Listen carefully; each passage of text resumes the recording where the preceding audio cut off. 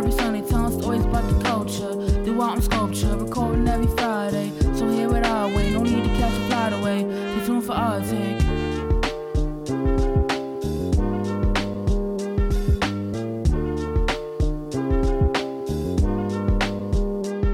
We on it after dinner conversations, conversating, talking about our black vision. We on a mission, spread the word of our people. See us as equals. This is I'm ready for that. Patreon content that's coming out. What's the Patreon link gonna be? We might low key. Let's record a snippet of it. Why not? Yeah. Keep the same energy. Yeah, for sure. The same exact. We'll just put the energy. mics open so I could just put it. But we don't even need the mic. Just grab the phone and just record a clip. Oh, dude's gonna say it's fake on the phone. I don't really care. It's about the content. That's facts. So, but the energy is gonna change. I already know. So people get shy with the cameras. Why are we bringing out cameras? I thought we just. I said we're gonna do a video clip. Oh, video clip. I thought you said we're just gonna record it like the audio. Oh no. Let's do a video clip. Oh, you trying to have a black box with evidence? I don't. See, Mike don't know. See, he already don't know. No. I mean, I'm with it. We're gonna start. Like I said, you're not start gonna live streaming. out. I'll be fine. Patreon. Yeah, for sure. Yeah, I agree. No, I think that it's about time that everyone got to see our faces. Yeah. They didn't see who Corey is. People stop capping on the pod. People already know who I am. Oh, my fault, bro. Let me take a step back. Yeah. I got you. Few people know me. Handful. One or two. New Haven's finest. A few. DJ Corey Moss. Yep. Mike is hilarious. Welcome to episode 51. After dinner conversations. We got the whole crew here. Mike's here. Corey's here. I'm here. And we're ready to have a good episode. How y'all feeling? I'm feeling good. How y'all feeling? I'm feeling all right, man. The weather's back, bro. Yeah, God came with a nice little sun, a little breeze. It actually did lift my spirits a little bit. Yeah, that was nice. For sure. Yeah, I got a hoodie on and no overcoat, so I'm good. Oh, yeah. No vest, nothing. No vest, no parka, nothing. Now, yesterday, I think it was yesterday. Was it 75 yesterday or 2 days ago? 2 days. It was 75? Yeah, 2 days ago. Well, I was working, so I didn't go. What's your job? Both, actually. So all I did was go in the car and out the car. Interesting. You went at night too, so you didn't even get the full. Exactly. Yeah, understandable. Nah, I went outside with some shorts on. Shorts. On Thursday. I had a little pep in my step. Bugging. It was 75. Shorts come out at 80. No, it wasn't shorts. It was my Adidas shorts. Like the the Capri's ones. Okay. Yeah. That's calm. You Lexington get a breeze, bro? Yeah, Nah, at 80. At 80. At 80? 80. That's when it gets too hot, bro. That's when we got to go back inside for AC. 80? Yeah. No, 90. 90 is when it gets too hot. North of 85, God can keep, bro. What? Yeah, for sure. Y'all are bugging. No, y'all understand the struggles of a black man, yo. Because that sun be strong, bro. I be dying. I feel like I'm like a drying out grape in the sun. I don't understand what you're saying, but how y'all been this week? I've been I just like Steven said, just been enjoying the weather and making sure we keep moving forward. And nothing big going on, just same old. We're in the middle of the work week, middle of just putting things out and making sure we making progress. How y'all feeling? Man, I'm all right. I think this week, just like the last 3 days of the week was good. I think the first 2 days I was just kind of overwhelmed and exhausted. I'm still kind of overwhelmed, but I'm feeling better, much better. The sun's positive, so I'm positive. Yeah, so I'm good. I got some dope projects in the works, and I'm super excited. Music projects? No, not music projects, but some dope projects in the works that hopefully I'm able to announce some stuff by the summertime, so I'm super excited about that. And I'm just looking forward to it. So that's been obviously making my schedule more and more busy, but I've been appreciative of it to collab with some dope people. So work has been good. Projects have been good. And now the weather's good. That's a trifecta. Ooh, the Holy Trinity. All right. Yo, Steven I'm be trying to today. slide them in, but I don't know, man. I'm just playing. I don't know if they hitting. I'm just playing. We can slide into our first segment. That's great, man. Yeah, even Mike don't want to hear your joke. Nah, every time the joke ends up in a religious realm, everybody gets uptight, so it's fine. So cocktail hour. A lot of things happened this week. One of the things that are happening, I believe, is this Sunday. The Grammys are happening this Sunday, if I'm not mistaken. Yeah, sometime soon. Sometime real soon. As you remember, I think we discussed this on episode, can't remember, 27, 28? Something like that. Something like that, about Grammy nominations, who got snubbed, this, that, and the third. And The Weeknd, I think he may have said this even at the time, but now I think maybe he's just doubling down on his stance that he will not be attending this Grammy or future Grammys because of the alleged snub that he had for, I think, Blinding Lights and a few other tracks he dropped throughout the year. I wanted to get your thoughts on it before I dive into my thoughts. To be honest, I've never been a huge award show person. And I can acknowledge that some of that is probably the fact that my tastes tend to be different than what most mainstream tastes are. But I've never seen, I mean, I can imagine as an artist that's validation to get, these trophies, these awards, these pieces of recognition. But I've never been a huge award show person. And so the fact that they snub certain songs, the fact that people aren't rocking with certain songs, it doesn't come as a huge surprise to me. And I think that's just because music has changed so much in terms of there's no one sound. There's no top 5 sounds. Every song I hear, even by the same artist, like artists have literally rebranded themselves from R&B singers to hard-nosed, gutter rappers. And Gutter rappers? Gutter rappers. What's a gutter rapper? Oh, goodness. Y'all talking about my terms. Gutter rapper?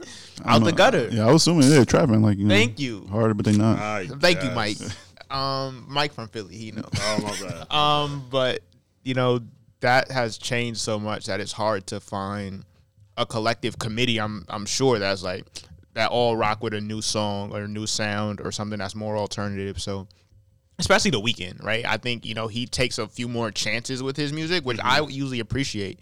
But I can see where a lot of people don't rock with it. So I'm glad he's taking a step back and saying I'm not coming here, because I think it requires people to do a more open mindset analysis of music. Yeah.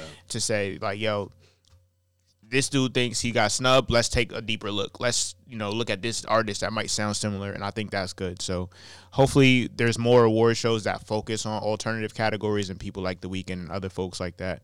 But even the mainstream ones, I think y'all just need to take a deeper look, because there's so much dope talent, dope quality music out here that, that might not fit a mainstream sound. Yeah, I agree. I agree fully, Corey, because I've always been saying that these award shows are not, like, they just don't respect black art in whatever field they might be. Yeah, like, black people do win awards in the United States in those categories, whatever, but even The Weeknd and Grammys, because The Weeknd's damn sure not the first person to not want to perform. We was talking about Beyonce earlier, and then even Frank Ocean too, a few years ago too as well. And they just don't. They literally just they don't respect black art, like black music. Like, I mean, think about our lifetime too. And like, here's the thing: I'm not saying that because I like something that it should be nominated for an award. And that's all fans think as well. But I feel like even in our lifetime, we've seen black artists, especially black musicians, put out some all time legendary, never before seen music, and it was those particular albums that never. Some don't even get nominated for album of the year. I don't know last time a black artist even won album of the year. I'm thinking. I don't think we have to go. It might have to go back as far as 2002, 2003 with Outkast when they won there for Stankonia, when with the Sorry Miss Jack, the album, and stuff like that, and Hey Ya and all that. And even that felt like cutting edge at the time too. Yeah, it was. Yeah. So that's what I'm saying. I agree with yeah, they're not gonna, and then on the flip side, people don't want to. I mean, even BET's owned by Viacom now, so who has the best? Exactly, who's really evaluating? And also, I don't think most award shows really put their criteria or how they're evaluating these arts public. Anybody said they probably won't ever do them, but if they want people to have faith in the credit, and you want you to have credibility, then you have to be transparent about how you're evaluating. Yeah, and what that process is. And I think also we have to get away a little bit from legacy, right? I don't know which Grammys this is, like the 63rd, is it like? Oh yeah. So, but I'm saying I think there's a lot of new award shows that continue to pop up, and obviously they don't have the legacy or the reputation, but ultimately the artists are what give the award show the legacy, the credibility, right? And I think we have to be aware of that, because if you're an artist and you get together as a collective and said this is what we're valuing, then that becomes credible. And it takes away some of that credibility or that validation from award shows that continue to snub artists that might not fit the mold. Yeah, I think you guys hit it both on the money. I think one of the things I have to think about this closely because it's two sides, right? I think on one hand, I like the fact that artists remove themselves from participating in the Grammy for whatever, like, you know, mental space they need or like believing that they don't want to associate themselves with that. I'm for that.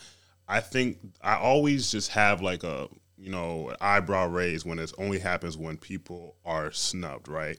And I think one too many times we see artists, and I think Drake's just the one. I seen a video on it today, so I'm gonna throw him out, not to even just disrespect him or anything, but you know, we'll acknowledge that, you know, the Grammys aren't fair. The Grammys, you know, don't, you know, look at black artists or give credit to the artists who are actually really making good music oftentimes. But you know, he's in a position where every year he's getting nominated for 3 or 4, even if he doesn't win one. So he's always going to attend because even in the ways he might get disrespected, he's still afforded the respect of giving X amount of awards.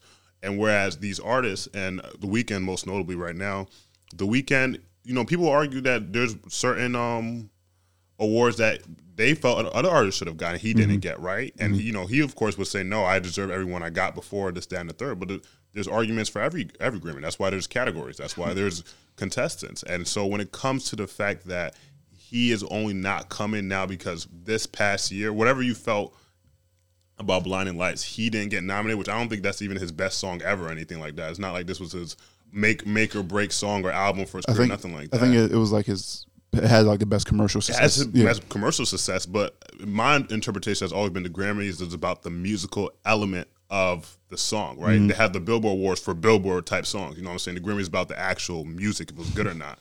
And that's the conversation everybody's scared to have when it comes to it. Like something can be wonderful on the billboards, like it charts, it does everything. And it from a lyrical or music perspective to the ear and music subjective, it could just be good, not great. Yeah. You know, and that's always my problem when I argue with people about certain celebrities. You know, the minute you tell them about this song wasn't good, it was on billboards for 20 weeks. Okay, Red Robin streamed it 20,000 times. What does that mean to me? You know what I'm saying? Like, it's one of those things where it's like you can say that, you know, I'm protesting the Grammys. I'm never coming back this, that, and the third. But it's a thing, particularly with black artists, it never culminates into anything. It's, I'm only not going to come when I'm not nominated. Meanwhile, you know, you have new acts, people like D-Smoke or whoever you want to talk to or talk about, who get nominated for their first ones, you know. Should they not attend now? You know, this is what they've been watching their whole life. Freddie Gibbs. Freddie Gibbs, and they've been streaming for this, and now they're here.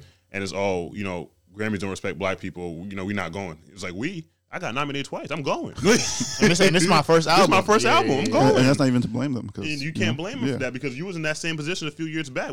No one can ever deny that they knew the Grammys were suspecting critiquing black artists and black music. We've known that for decades.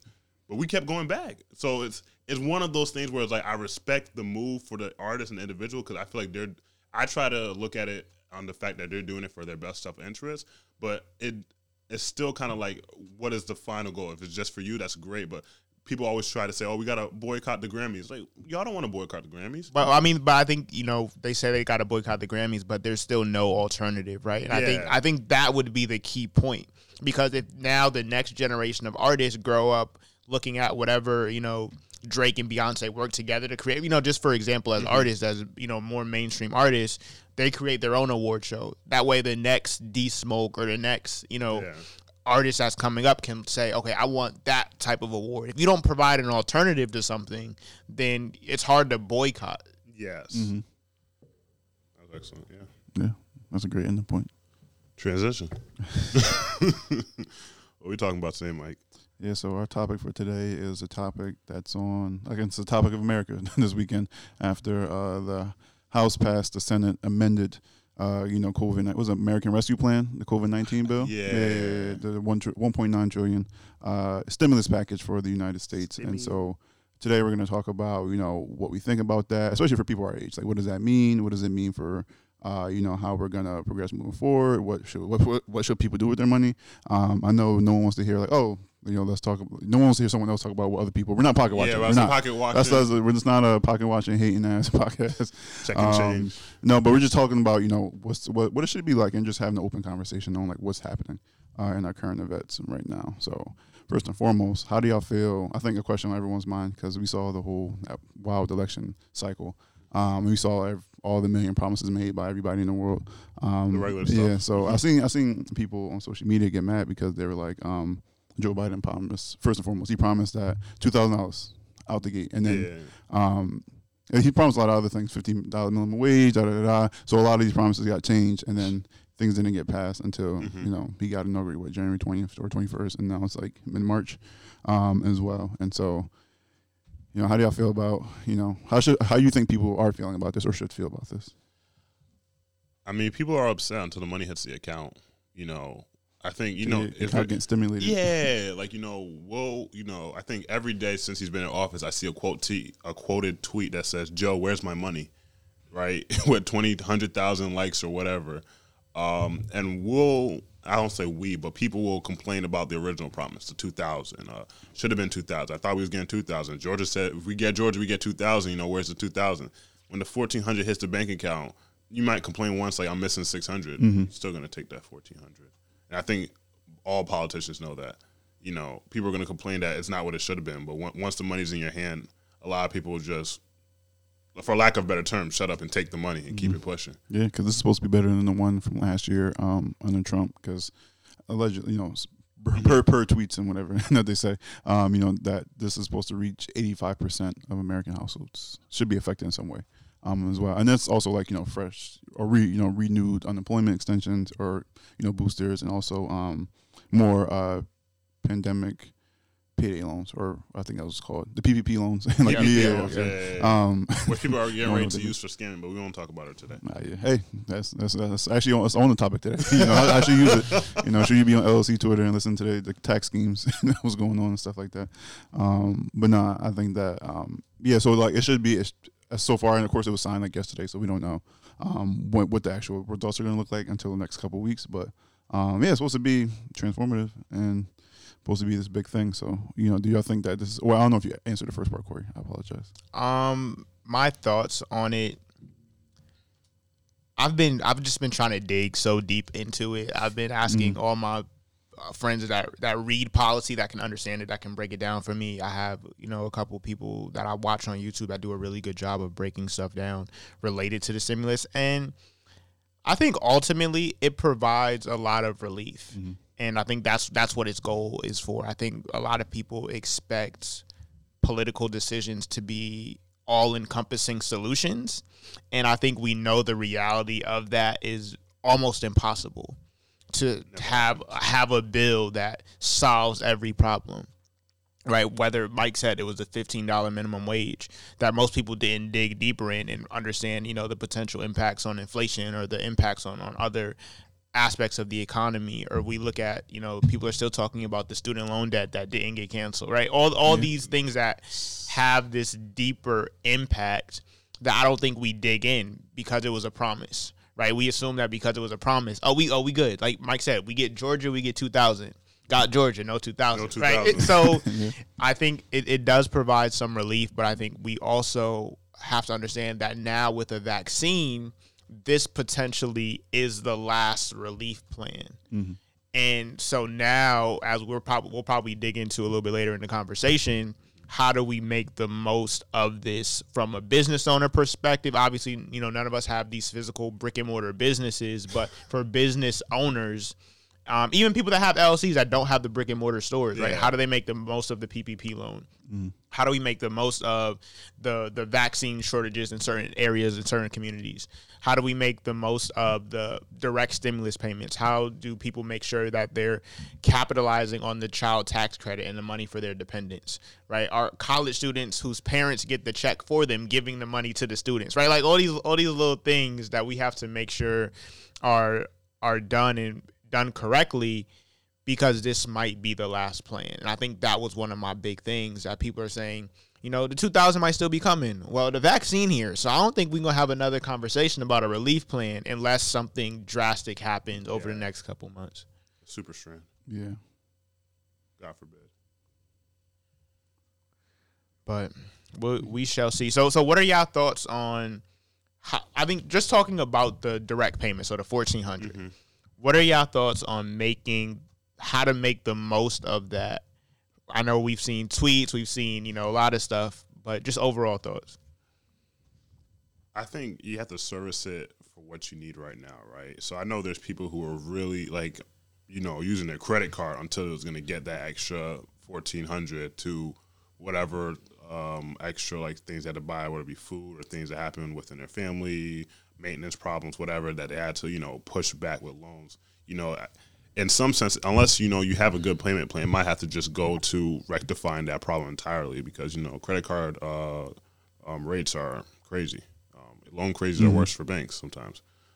So rectifying that, I think if you are in somewhat of a stable financial situation, you just kind of want to put that money to the side. I think we had talked about this briefly before the pod.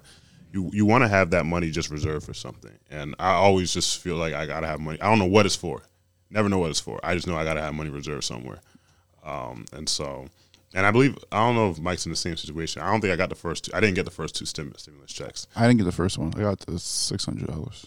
Yo, you got the second one? Yeah. Interesting. So I was the only one who didn't get both.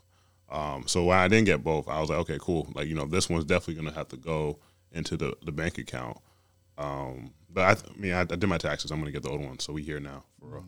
But, I didn't get the. Were you still dependent? Huh? Did your when parents when I filed in 2019, I was a dependent. Oh yeah, so that's why they got. Yeah, you. yeah, No, they definitely. That's why you they gave it to your parents. Yeah, that's what happened. And you know what my parents did? You kept it and put Bought it back new in the TV. house. Yeah, I bought a new Samsung. So yeah, I had to file for the last year one too. Mm-hmm. This time around. So yeah, I think it's just you got to service the need. It's always weird, like you said, Mike. We're not pocket watchers. I never like to tell people what to do with their money, but I just think it's very important to make sure like when that money goes, you feel like you used it for what you needed for at the time. Mm-hmm. Like I think the worst feeling for people sometimes is that, you got money and you see all the jokes on Twitter, like, people got $1,400 check to go to Red Lobster, like, let me get the whale. You know what I'm saying? You just, and maybe sometimes you want the enjoyment, you're going to blow it that fast, but sometimes it really kind of hurts when you're like, damn, when other problems pop up. And unfortunately with life, some new crisis is always going to pop up in your life where financial means is necessary to combat it. So that's my thoughts on that at the very least.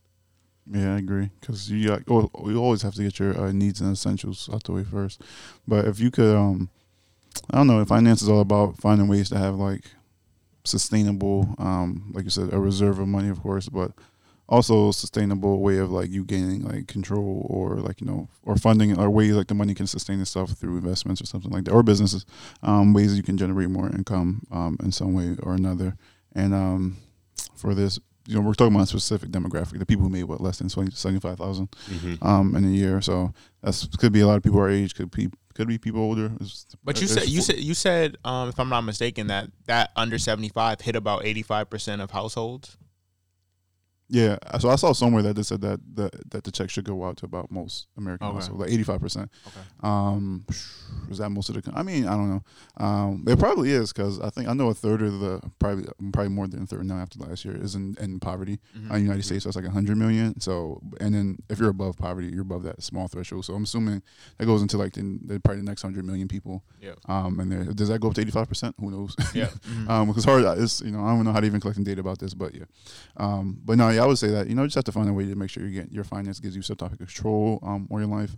I'm big proponent of if I'm talking about particularly for Black people, find a way to get ownership of something, no matter what it is, a business, house, an apartment, condo, you name it. Find ways to put your name down for something and own that and put it to your name and be able to either reap benefits from it or just be able to put it towards something that it will be useful to you in the long term. Because you can take just a piece of it, whatever, 200, 300, if you have that to spare.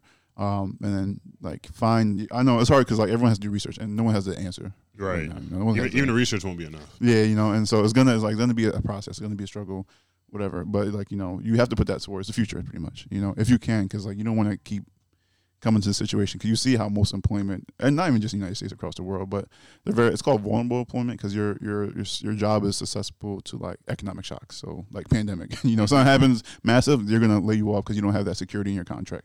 Like we might have working for a university or whatever, working for a corporate company because you're on a contract, they can't do nothing, technically. But if you're an at-will employee, then if they just said that we don't need you, then they're just gonna push you off, and then you just fall back in that same cycle of selling your labor, and But if you want to stop that, some sustainable money, long term, maybe in ownership is the only way to get that independence that we're all looking for. What you thinking, Corey? I think it's hard because ultimately the goal of stimulus payments is to stimulate the economy. Correct. Right. And so in order to stimulate the economy, that money has to be spent and put back into the economy. So it's not meant to go into a savings account. It's meant to go to Maytag for a washing machine. It's meant to then go from Maytag to whoever supplied. It's meant to go around in this sort of economic cycle. And so I think, my advice would be similar to Mike's, as in respond to your situation, right? I think a lot of times ownership should be the goal, but, satisfying that sort of Maslow's hierarchy of needs should be priority. And so for so many Americans, that means paying back rent. For so many Americans, that means paying back car notes. For so many Americans, that means, getting groceries for the month. And so that is a way to stimulate the economy. And so I'd say for those Americans, I think with $75,000 being the income sort of threshold, $80,000 being the complete cutoff, $160,000 for couples, whatever, the goal should be to make sure that those needs are met as a way to stimulate the economy. And so you paying your landlord is stimulating the economy because now the landlord can pay whatever bills the landlord has to pay. You paying, the car note allows the auto manufacturers to stay. Like, all these little things are cyclical.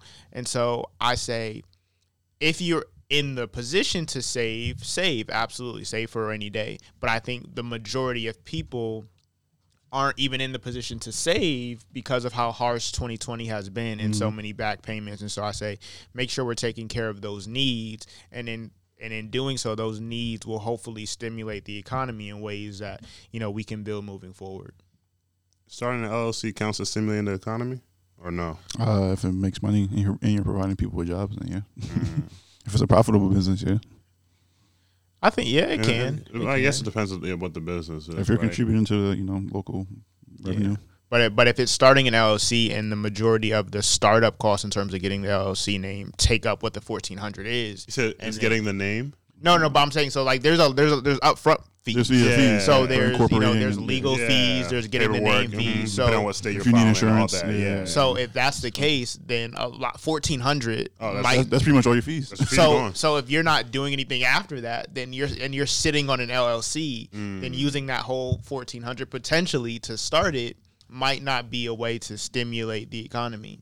And it might say, hey, instead of starting this LLC, I'm going to use some of this money to take a course on how to start an LLC.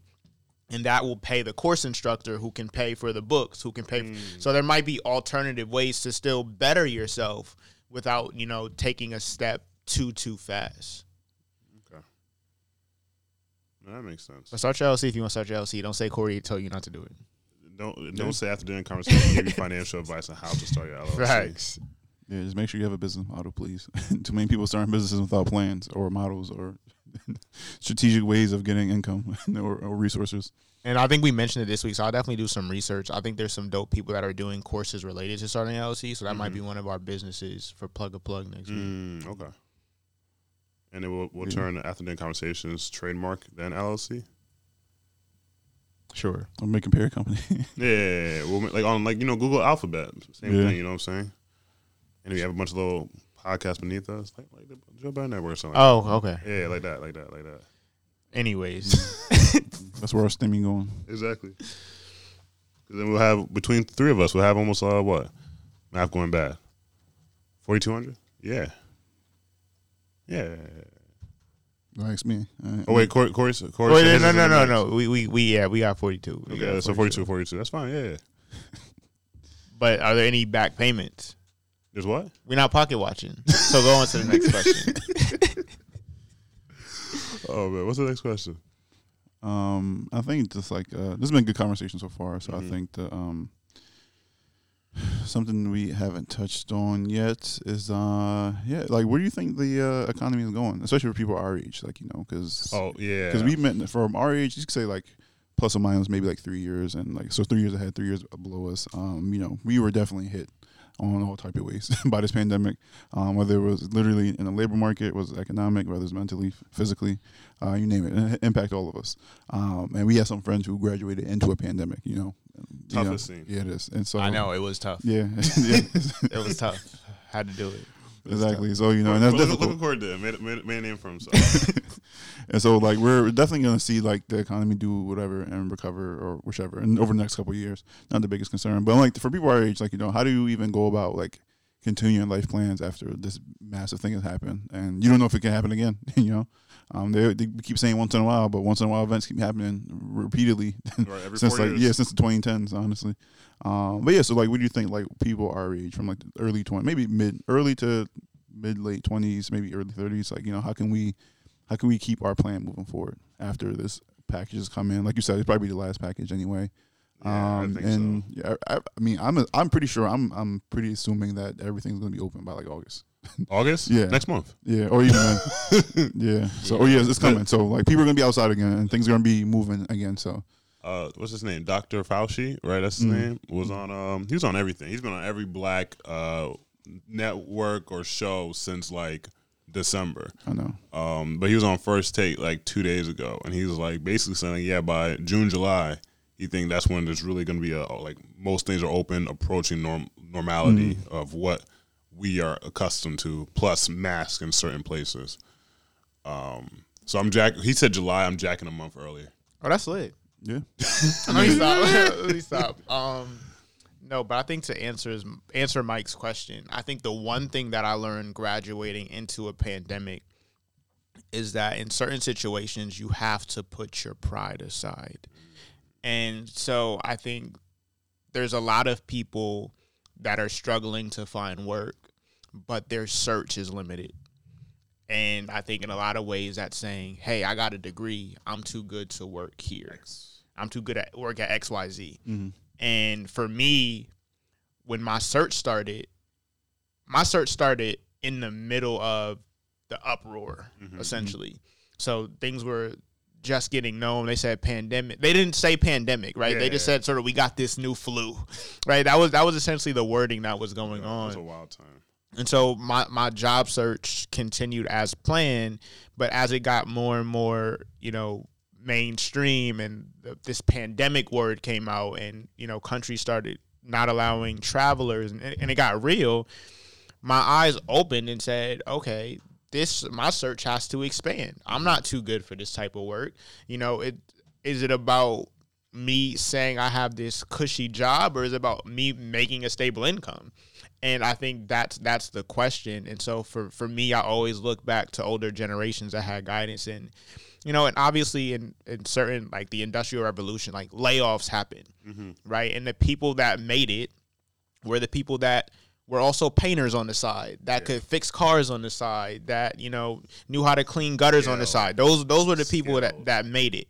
And for our generation, obviously that looks a lot differently, but it's going to be, yes, sometimes it's going to be the entrepreneurial people that will have a side business, but it's also going to be the people that aren't too good to go to the factory, that aren't too good to go to the grocery store, that aren't too good to go to the mall, because it's about, you know, providing for your family and providing for yourself, as opposed to just, you know, saying that you have a certain level of status because you have a certain position or a certain career.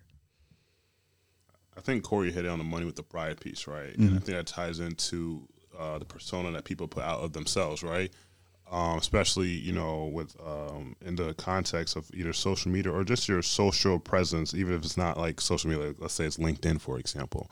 There's always that level of competition, like, you know, I got my degree in this, I got a great job here, and I'm going to work my way up to get here, this, that, and the third. And the pandemic kind of just shot all that in the foot and said, you know, climb if you can, but your foot, you know, there's a bullet wound in your foot. Like, you're not walking the way you would like to. And I think it really comes down to is having that level of self-consciousness to say, I'm going to have to change my directory of what I was trying to do. Like, so whether that had been, I was trying to work this job, but they had to lay off X amount of people. Like, I know my internship, they took no interns this past summer. Like, I think it was me and 5 other kids. And, like, at least 2 or 3 of them probably had, like, parents at the company that said, yo, my kid's coming. So y'all can find the money to get them here. And I was on a fellowship, so I wasn't going nowhere. So everybody there was on some type of, we here, so y'all got to find the money type of thing. but I think you really, really, really, really need to be able to say, this was my plan that I created before the pandemic, and this is post-pandemic. My plan's not going to work the same. Like, we constantly readjust our plans. We constantly realize that, okay, this avenue's closed, this door is closed, this door is locked, this door burned down. I got to maneuver and find something else. And I think if you realize that, the plan of where you was going to go, like let's say you had a 3-year plan of where you're going to start working. Once you start working, you have all these vacations and trips, all these type of things you can do once the money was hitting the way you want to, and that got to change. That's fine.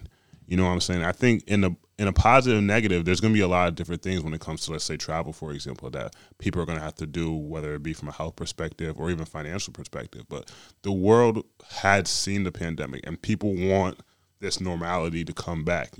Maybe it's the fact that you lost a lot of money and the trips you're trying to take weren't in your budget, but who's to say these countries aren't struggling and they're not going to lower their plane tickets down, or their resorts are cutting their prices because, hey, we want people to come. So it's just about understanding what your plan was, what you were trying to do, and just maneuvering so. And you're not here to impress nobody.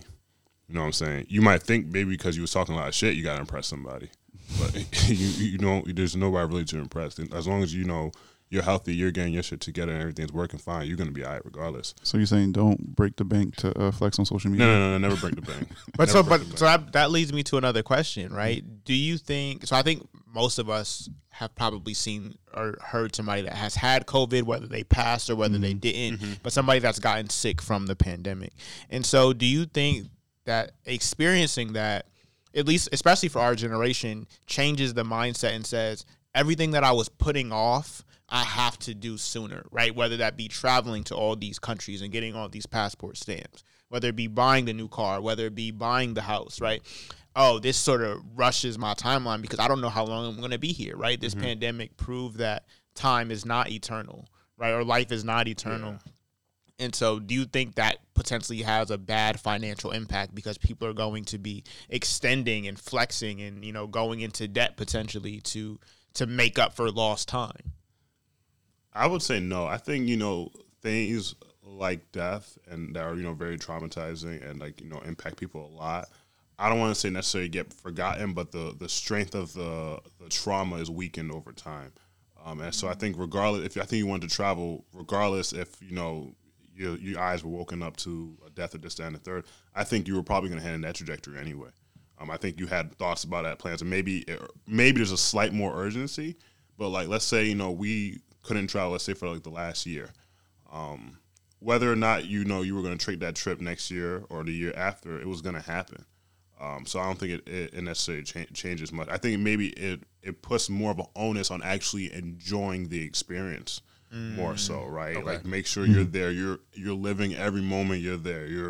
You're on this yacht. You went jet skiing, jet gliding, whatever. You're making sure you're actually doing whatever activities you want to do, because the alternative is you go somewhere and you didn't have fun. Now you're going to look back and say, I'm not living my life to the way I wanted to. I'm not enjoying my vacation or my experiences the way I want to. So, what am I doing in my life? Am I really living it? And when you have a situation like that, then you're going to start looking back at, unfortunately, that trauma of people you've lost and saying, these people didn't even get to have these experiences. Now I got to live it. But I think if you just keep that in mind, that you're going to live life and do it the best you can, you're going to live. You're going to do it regardless, whether what happened with COVID or not. I know people who was in Tulum last August, active pandemic. They still was going to Tulum. They were supposed to go to Morocco. They went to Tulum instead. To them it was what's the difference? Vacation happened regardless. Yeah. So better than me. I think I agree with your first part, Corey. I'm trying to remember. No, I do think people will rush. Yes, social media. I do think people would do it just to be a part of it, because that's what humans do. They like to join things just to feel a part of it, and so they'll flex. They're gonna take the vacation set. They're gonna do what they're gonna do. Likewise, but yeah, I think it will help people. I hope not rush, but I'm trying to all right, I need to start something. Something has to start it, be started, because I'm not trying to go through this again, and I damn sure don't want to be sitting around waiting for no government check to come through, which will never come through. We need to understand that too, and the government will probably never do anything like this ever again. Sure. You see something like this since the New Deal, and people been in poverty, so even then. But no, I think that we'll be able to really. People are I think they'll be able to advance at a pace where, like, I think it helps people reflect and have clarity about what their career, what they even want to do for themselves. And when you see how easy everything can just go bad and just shake up everything, and then it's either like when random things happen, it's either you're prepared or not. A lot of people stay right, and it's not to blame people who are getting stimulus checks. There's a whole bunch of corporations too who had no money because they won't buy airlines struggling. They thought I forgot. I didn't forget. Yeah, they want to do $1 billion buybacks. They put no money anywhere else, and then they lost all that money. And now you need to inject like $4 trillion into the stock market and whatever to help them stay afloat. Hotel, cruises, like these massive corporations had no money. When pandemic happened, once people started consuming, spending their money on things, then all of a sudden.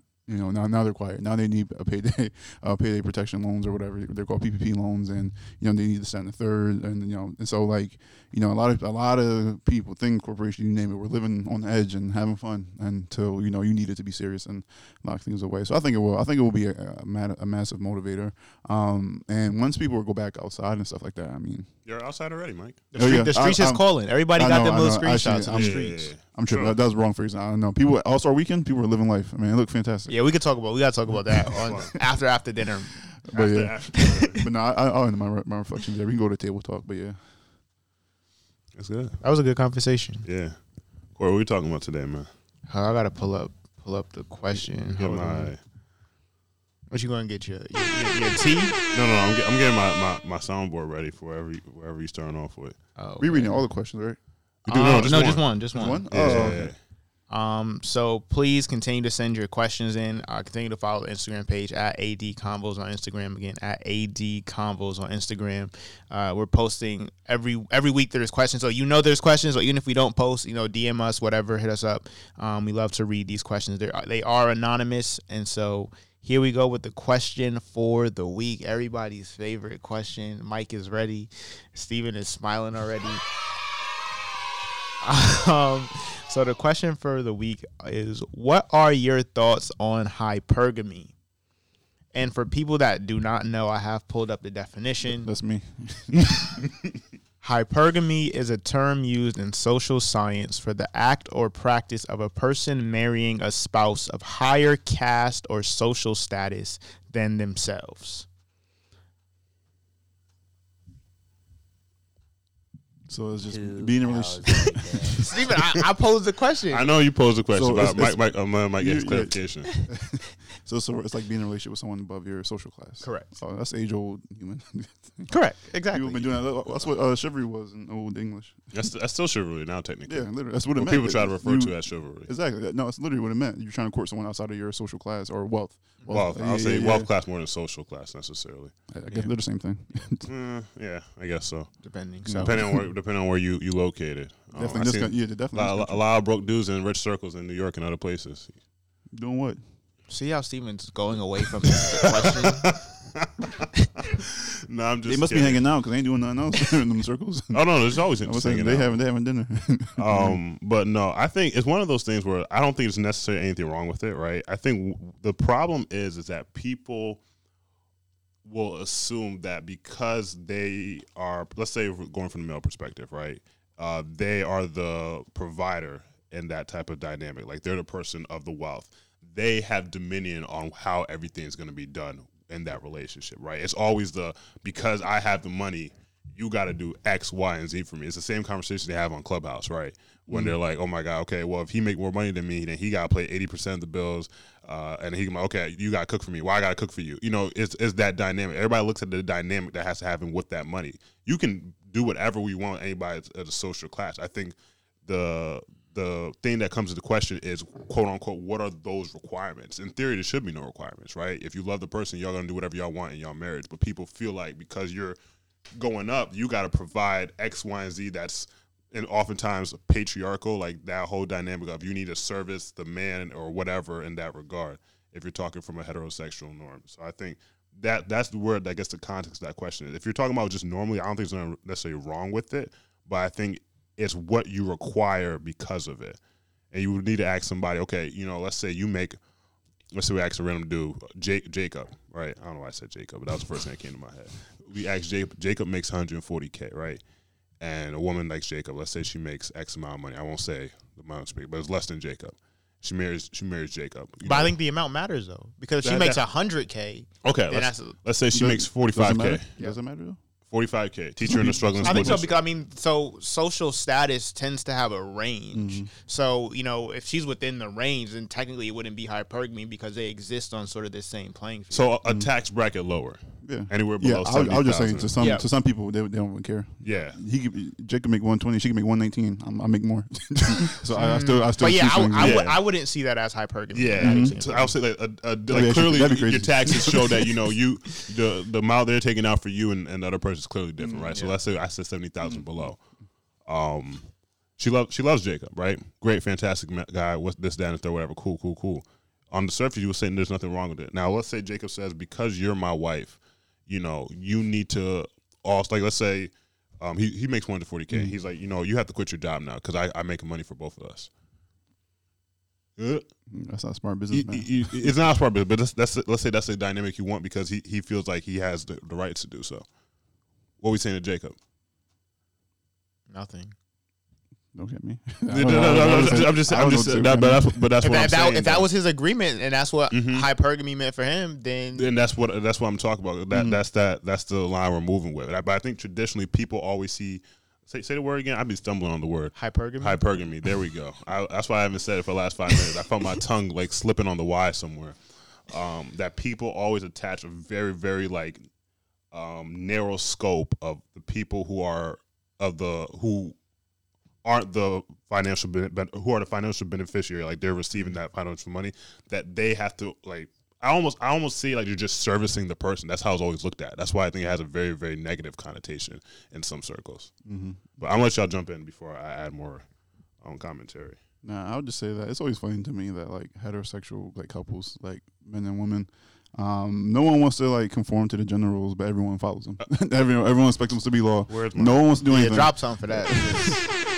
So, and I'm not saying I'm a fan of traditional gender, but like I hear it. Like, men want to make a lot of money, but they don't want to pay for everything. They don't want to, if they don't want to fix them, women, it might be the opposite end where like women might want to be taken care of. We want that hypergamy relationship because that's what I guess we're used to. I guess because that's a part of the culture of like. I mean, that's true. Like you said, that's traditional. Yeah, exactly. Yeah, so like, or they might want that or stuff like that, but they don't want to do everything other things like housekeeping, which is like typical misogynistic like thing you think women would do in the household. Just do all the caring, rearing, raising by yourself and all that type of stuff. Well, so no one wants to do anything, but everyone's still like, because for me, I'm like, I'm more like open to, because like I don't know if you're making more, I guess you would want, cause it's like it's all up in that mindset. It's all in that scheme. It's a cultural thing. It's a cultural thing. It's the same thing for the U.S. If you make more money, you get to make more decisions. It's the same. It falls all the way down to the family. Yeah, it's a social. It's a wealth class and and stuff like that. But no, I think that if you want to live how you want to live your life on your own, accord, which is what I like to do. Like, you can define that for yourself as well. So if you're the one making the more money and you're like, no matter if you're a man or woman, and you date someone who's like making less money than you, and then you're like, okay, like I'm okay with this because whatever, for whatever reason you might have, and then the other person's like, I'm okay with this because clearly, why would I not be okay with dating someone who makes more money than me, or whatever, as well. So I think it's up to the people to make those choices about like how they should navigate that situation, because it's likely to happen. Like, it's what happens to everybody. Someone's going to make more typically in real life scenarios. Someone's going to make a little bit more than the other person in your partnership, and I don't know. I think that you can. Yeah, man, you can do what you want to do, but like I think people just get too caught up in like, why isn't something the way I was told it was gonna be? Like, why the Disney story. Why am I making all this money if I don't have a woman that's gonna clean my house, like or cook or give me a family or da. They want things to be at traditional, and because that's what people are told, that if they make money enough money, they will get these receptions, whether it's a man or a woman. If it's like, 'cause it just means different things to different people, but. Honestly, at the end of the day, like that hypergamy thing is like, I don't know. I personally think it's ridiculous, but I think a lot of social things are ridiculous. So, you just choose what you want to do. I know a lot of people make so much fuss over it, or like, just do what you want to do. Like, if you want to date, if you literally I want to be a housewife and I want to date someone who makes 6 figures, then do that. There's nothing wrong with that. And why you shouldn't feel like you have to be degraded for wanting something like that, as well. And then, see, that's the funny part too, because if I put it at the flip side, and then the man said that, he's like, I just want to be a house husband. I just want my wife to make 6 figures. I just stay at home. I do everything else in the world. Not a lot of people want to hear that. Look at this lazy dude. Yeah, a lot of things, masculinity, you name it, everything will come into question. Beta boy. Yeah. Mike hates that word. Who, beta? The whole concept is stupid to me. Alpha male, beta man. Yeah, you just this. You just, people always want to canonize things. People always want to make it no. It's not that. It's this. It's just what they want it to be. At the end of the day, so it's just dumb to me. But no, that's just my answer, man. I don't know. I just feel like we spend so much time over stuff that's so trivial. Corey, it just doesn't make sense. I don't know. I mean, it means stuff to other people. The but problem is you got a lot of single individuals adding their 3 cents about it. But then when you ask them, concretely about, how does this apply to them, they're mute. So it's all single people on social media giving relationship advice. I mean, isn't that the story of social media? The story of everything. Listen, a lot of people speak on things. Listen, a lot of people speak on things they don't really know about. Yeah, that's not something new in human history. I'm just listening, man. I'm just listening. Hey, go ahead, jump in, Corey. It's a good conversation. No, I think for me, don't make it politically correct either, bro. Own that shit wrong. So I'm gonna keep the same energy I was talking when we was offline. We was chatting about the question.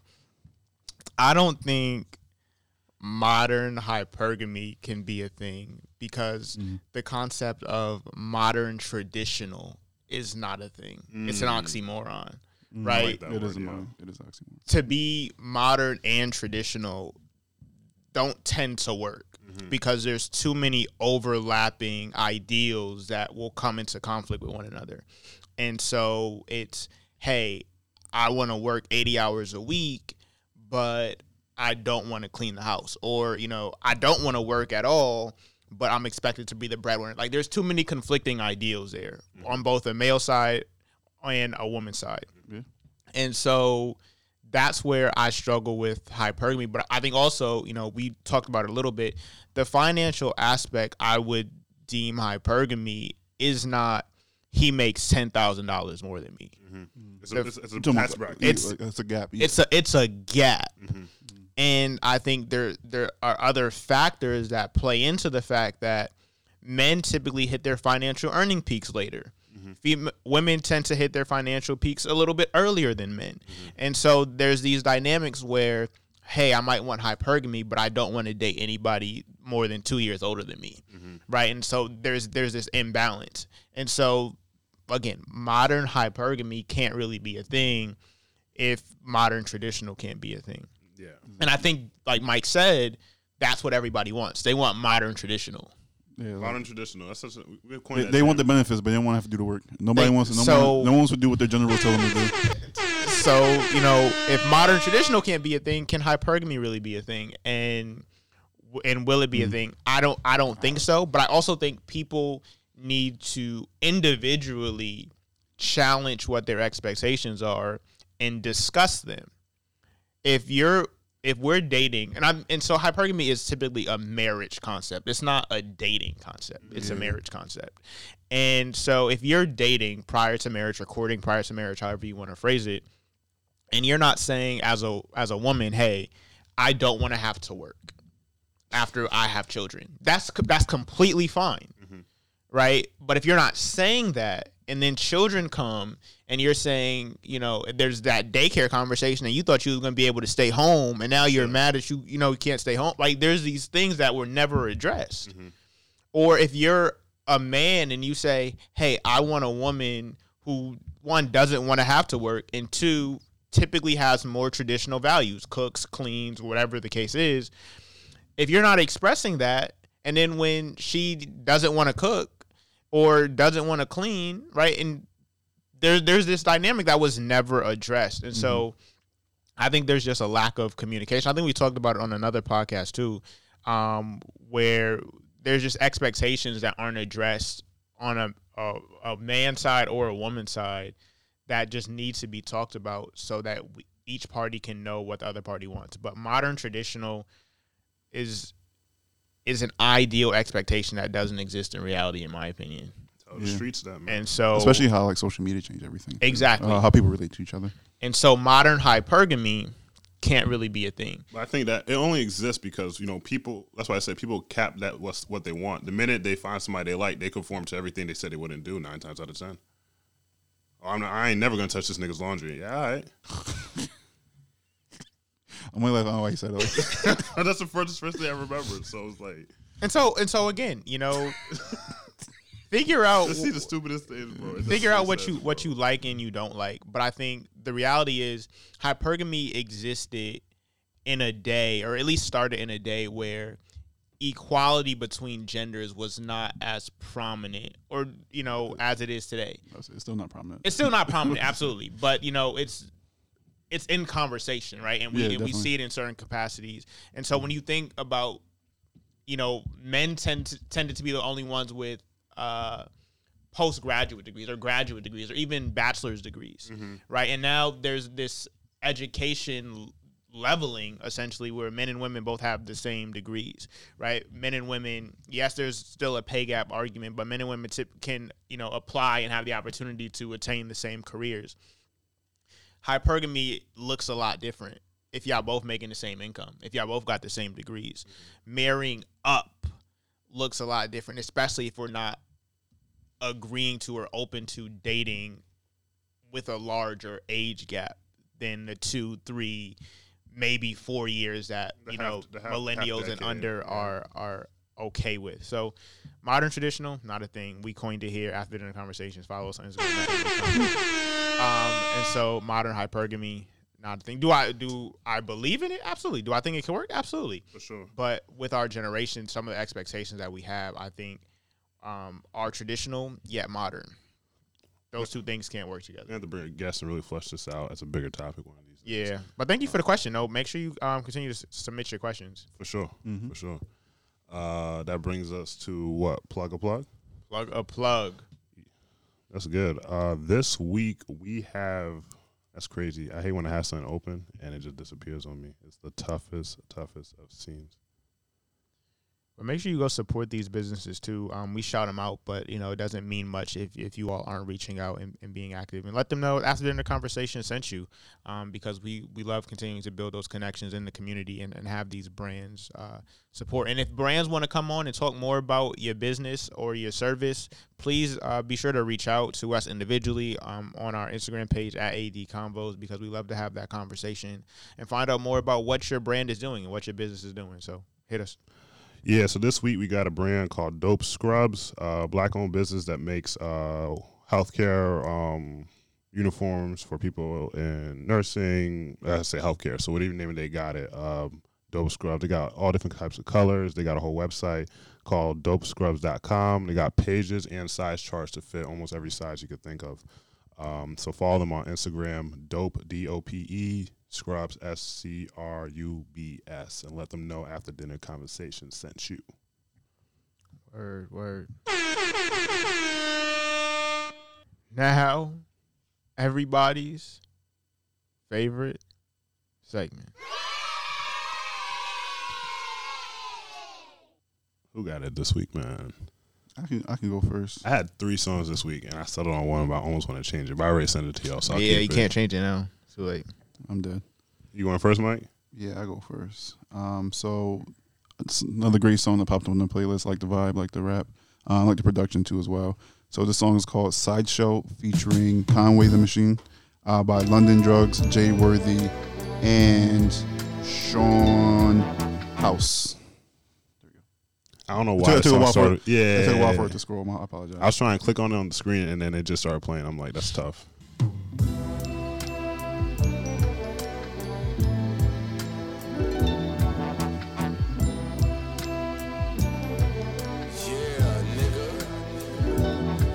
Jabot jeans and 20 sacks. Old niggas in Kango hats, cocaine like Angle Sacks. Big homies who never rat. On Nesta, we in the back. The deuce is where we at. Yeah, I'm just stating facts. And hoes like Lil Black. Hit Vig and play the track in hopes to make it break. Play oldies and let them slap. Our linkers and Cadillacs. Break stinking like cognac. By sipping a 40 back. Hit Dave from Cataracts and tell him I need a half. Drop 40, that's from the last. Like nigga, I do the math. That's 80 and tell them cash. Have movements, we do it fast. Pussy niggas won't last. It's wicked, we in the land. Lost scams. Niggas will do you for a band.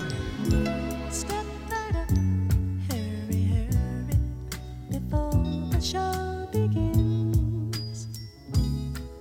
My friends, stand in line, get your tickets. I hope you will attain. Amiris and 50 sacks, young killers and Raiders hats. My shooter just played it back. He waiting to spray his Mac. That bitch just made me a sack. I blow it, she made it back. I'm eating, nigga. You ain't even seeing my table strap. Believe me, I'm stating facts. Yeah, I had a Conway the Machine song too sitting there. It was like him and Big Goats Limited. I think it came out literally just this past week or 2 weeks ago. Yeah, I got it. You know what I'm talking about? Yeah. That's good. That's got some good songs on there too. Conway the Man. No, that's facts, bro. I got it next. Or actually, no, Corey, you go next, yo, because we'll transition the vibe. Oh goodness. A little bit more R&B. Mine's not R&B. Yours is it's a little bit more rapping in there. Okay. Yeah. Well, this week my song is by Vic Mensa featuring Wyclef Jean and Chance the Rapper. The song is called Shelter.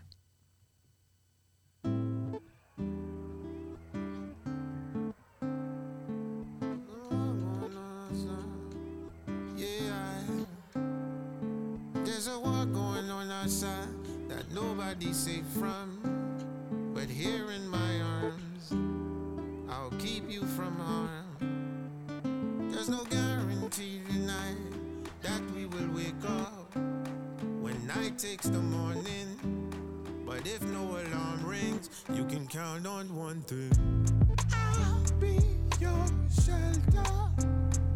Emergency, please count on me, yeah.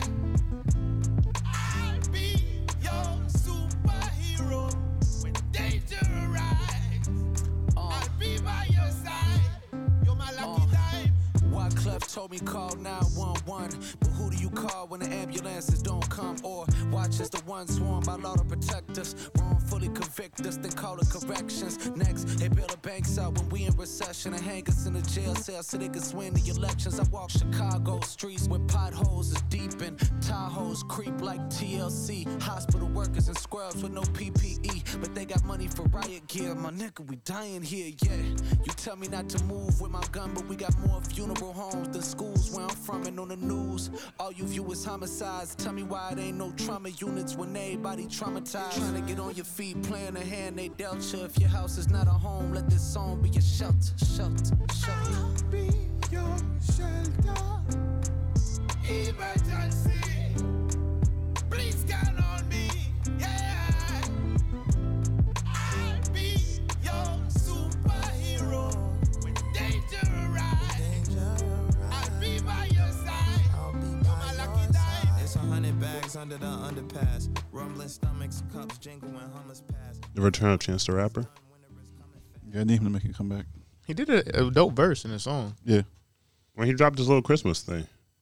A little Christmas feature. That was this year? solid. Yeah. Yeah, but I need a tape. I don't need that. I need him to come back on the comeback project.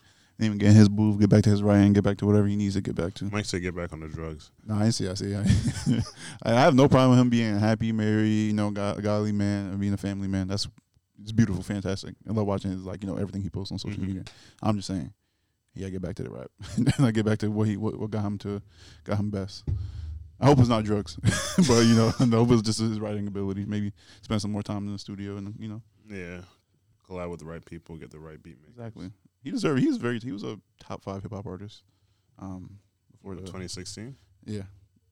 Well, he's getting there. Book, He's getting up there. Like I apologize. Not to me, he was already placed there, but he was working his way up. He had like a similar trajectory of like Travis in 2016. Come on, after that verse he did on. Remember, I was late to. Oh Chance yeah, the Rapper. yeah. I didn't really watch this come up. So. Oh yeah, but yeah, 2016 was his year after Ultralight Beam. Then he dropped the Chance 3 album. Yeah, I remember Chance 3. That was the same year as Lemonade and Views, right? Yeah. Profitability, he was skyrocketing. I found him everywhere. I remember coming to UConn campus, like that fall, and I didn't know he was so popular. I seen 3 hats, posters on the wall. Everyone had that Chance poster. CT has loved Chance. Yeah, it was news to me. But let me just slide my song in real quick. This is a new artist. Make sure y'all check him out. His name is Emok. Song's called PK.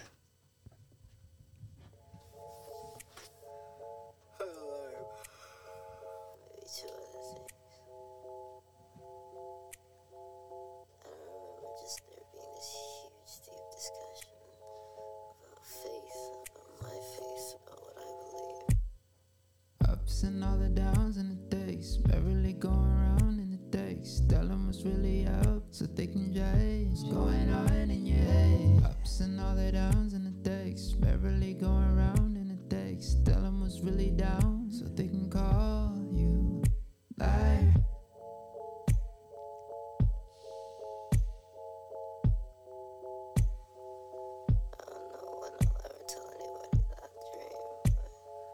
Stood up for myself and said, you know what? I'm gonna believe what I believe, regardless of what you believe about me. Figure you're just giving eyes again. Figure you're just getting low again. Talking about what you don't know again. Talking like you'll say goodbye again. Knowing you don't wanna go again. Letting go again. Holding on and letting bygones be bygones. Lie like you mean it. I will disagree.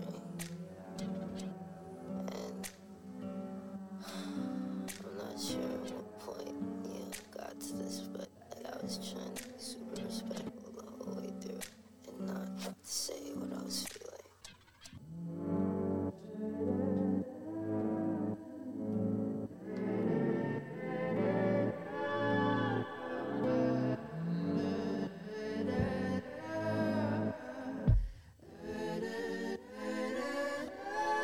They say why you don't talk no more.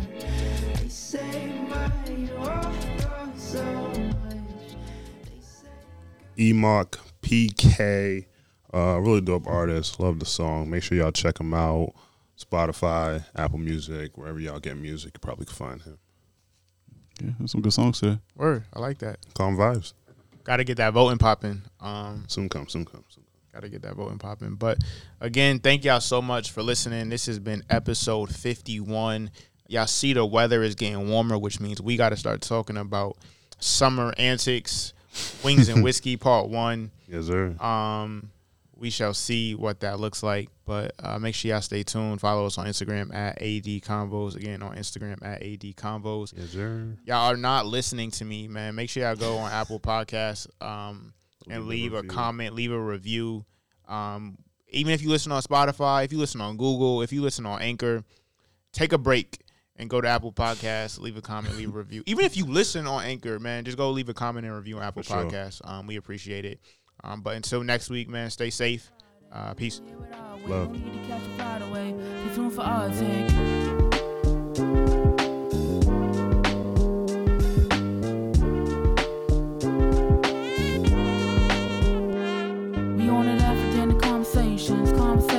Talking about a black vision, we on a mission to spread the word of our people. See us as equals, and time to step aside.